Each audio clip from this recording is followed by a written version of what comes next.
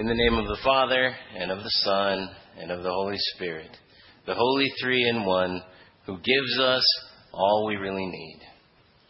Dear brothers and sisters in Christ, I have many pet peeves in my life, and a lot of them have to do with language, because I think language is important.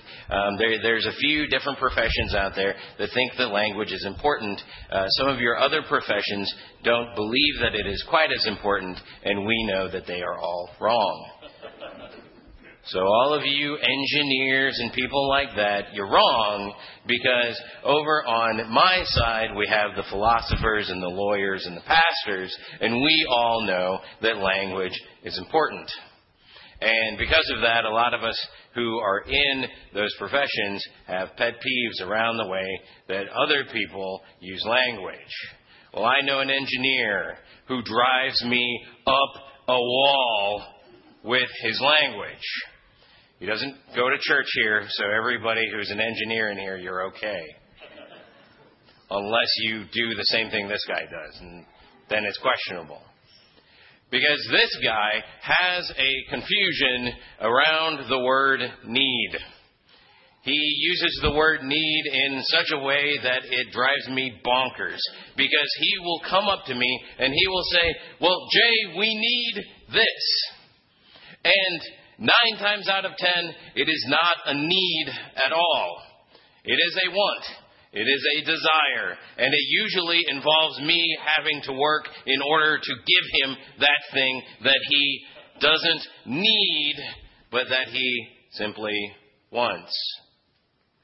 But he has learned throughout his life, probably as an engineer, that if he goes to someone and he says, I need this, people will listen to him more than if he is honest with himself and everybody around him and he says, I would like this.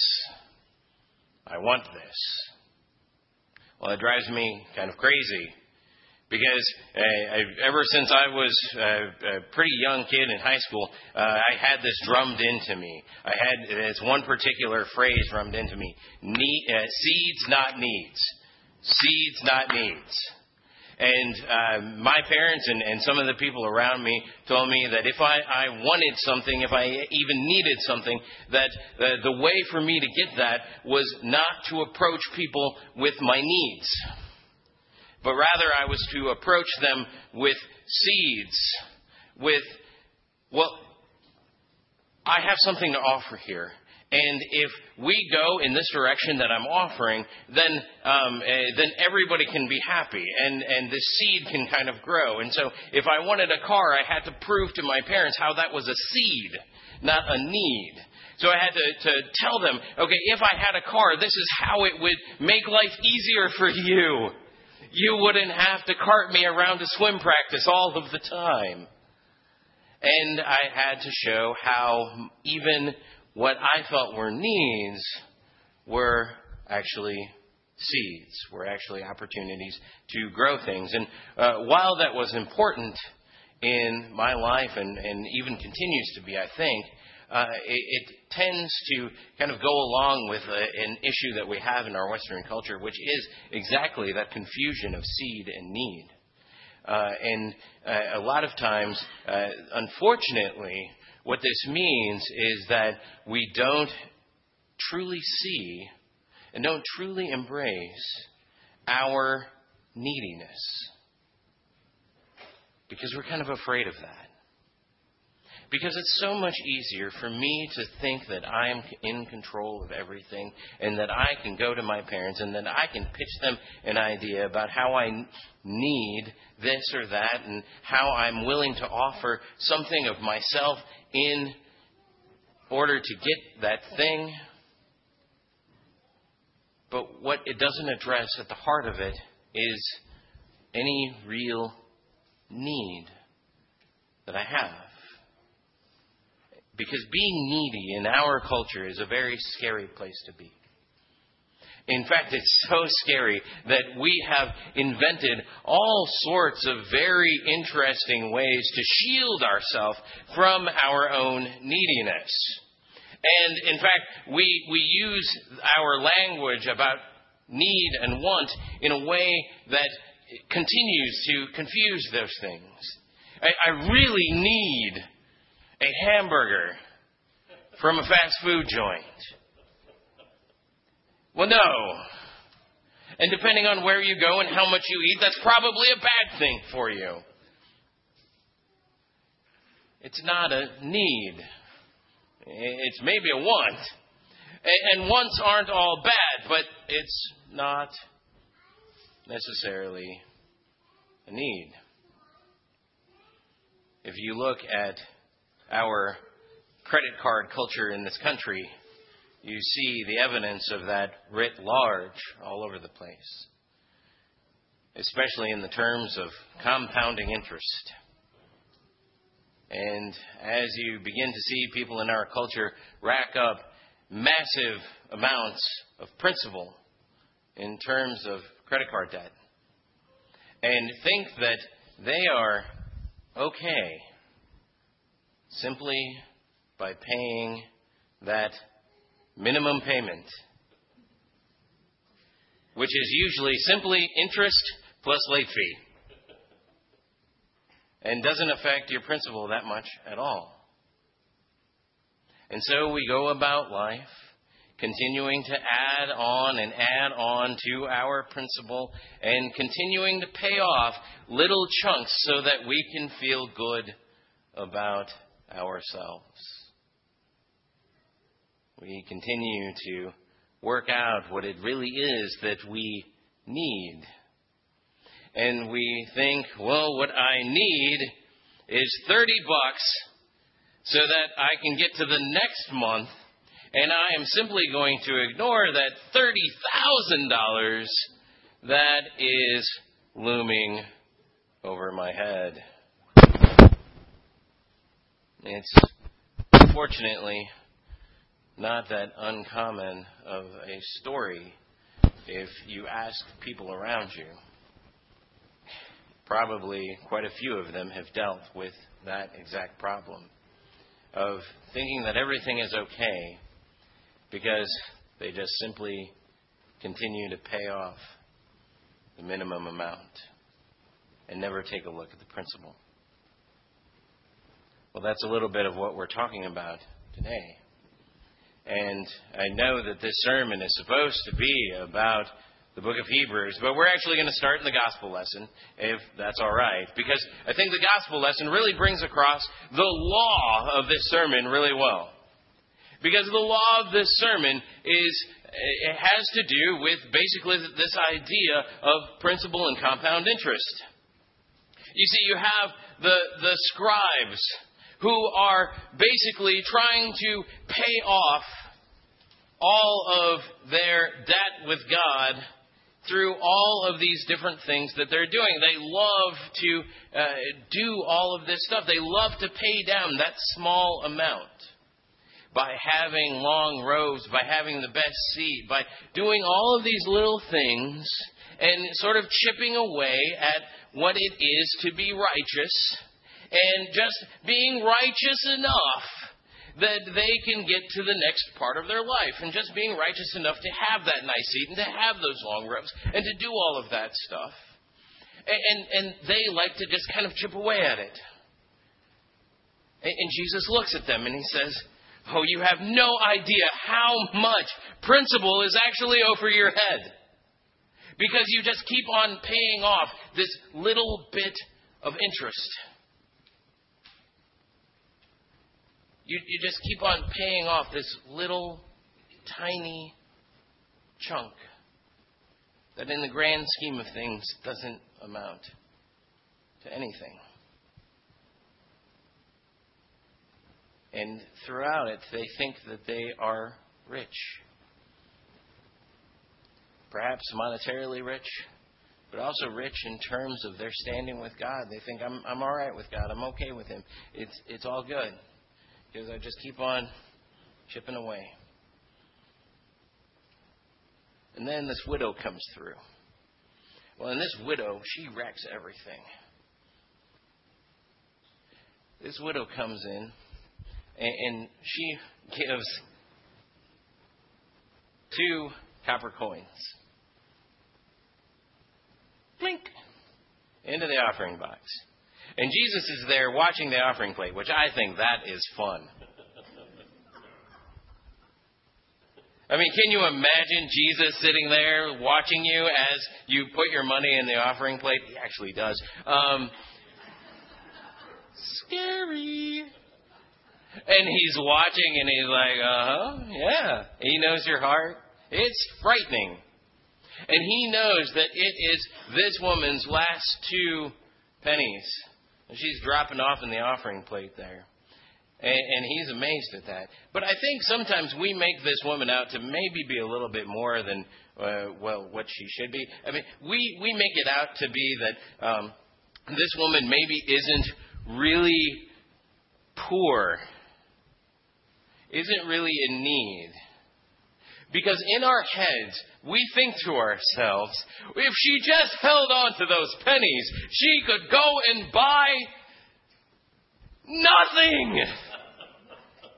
You can't buy crap for 20 pennies, much less 2.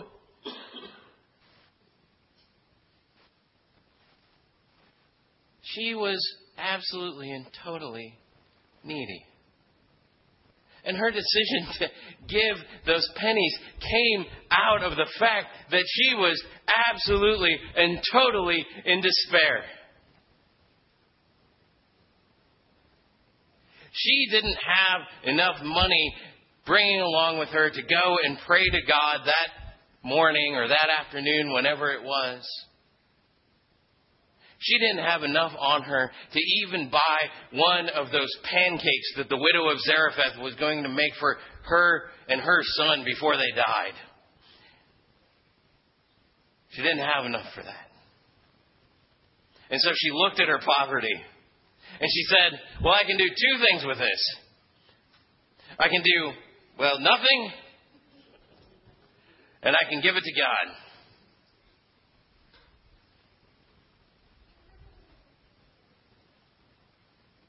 But isn't it interesting that even knowing that she could do nothing with those pennies, that there's still a part of us that would understand if she held on to them. There's still a part of us that would understand if she said, well, I've got nothing, but this is what little I have. Let me go and pray and ask God for more. But it's not what she did. What she did was she went, and before she went to go to pray to God, she said, let me be unencumbered by any idea that I have any way of saving myself. Clink. And let me go and plead with God for my life. And maybe it'll work. Maybe God will say no and He'll just let me die. I was talking about this reading with somebody this week, and I thought, we always assume that she makes it out okay. Maybe she didn't. Maybe God just let her die.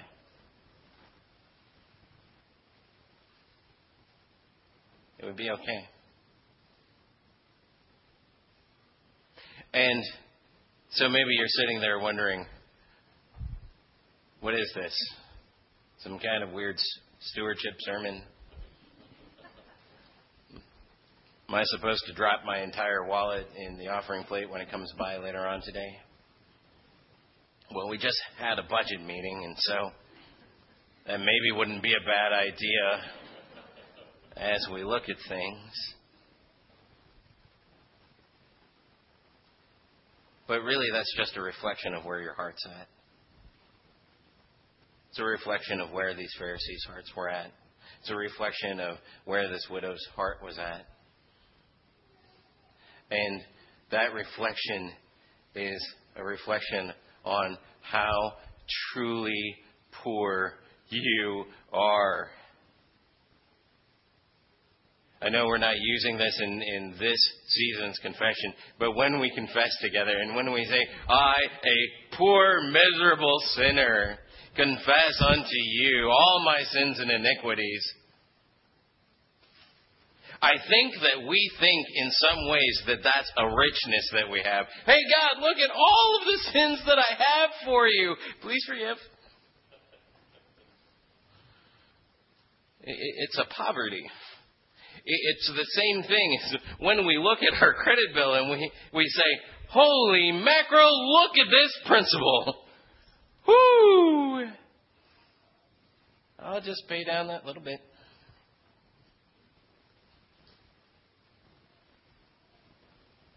That's where we are in our standing with God. Utterly bankrupt.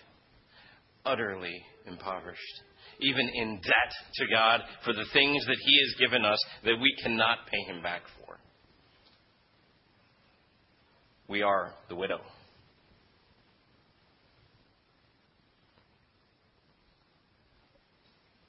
And when we give, a lot of times it shows exactly how well we understand that.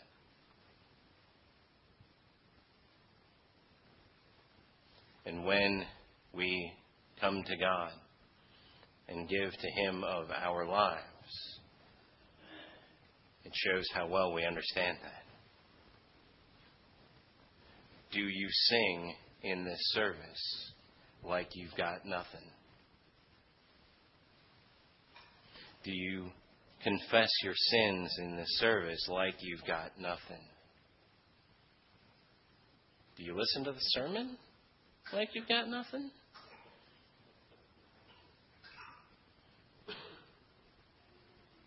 Well, thankfully, the gospel comes to us by way of the book of Hebrews. The gospel comes to us by way of this amazing sort of metaphysical understanding of what is happening in our souls when we gather together here and we confess our sins and we sing and we listen to sermon and we give in the offering plate. All of what is happening is centered around this idea of when Jesus comes to the Father. And instead of giving time and time and time and time again, Jesus, just like the widow, gives once up there of His entire life. Not out of some sense of holding anything back, but He just gives.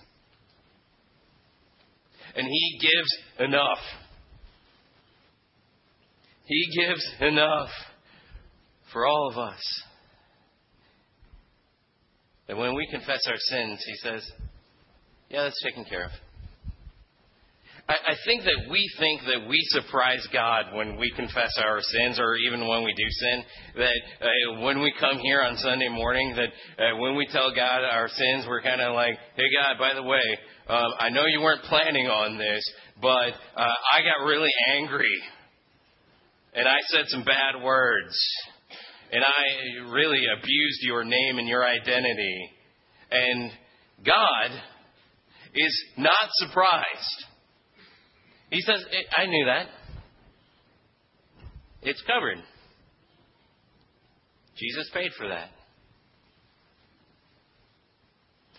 And time after time again, we come and we say, hey, God, by the way, we also did this sin.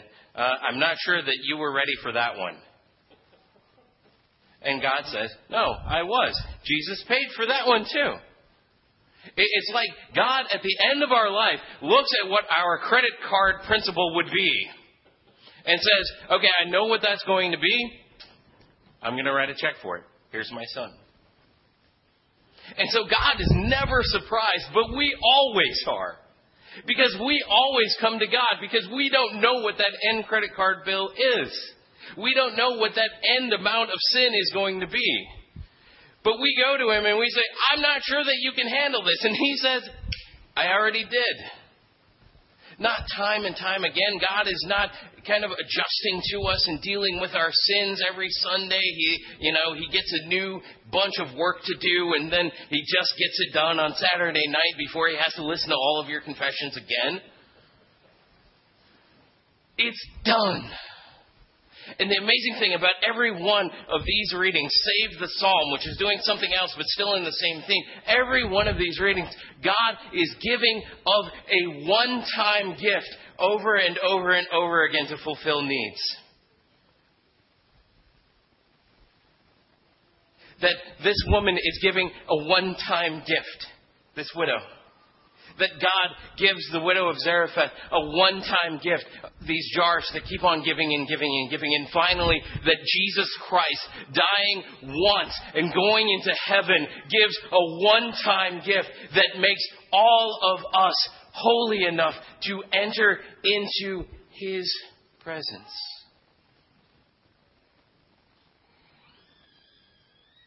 He gave once and gave us all that we need. Amen.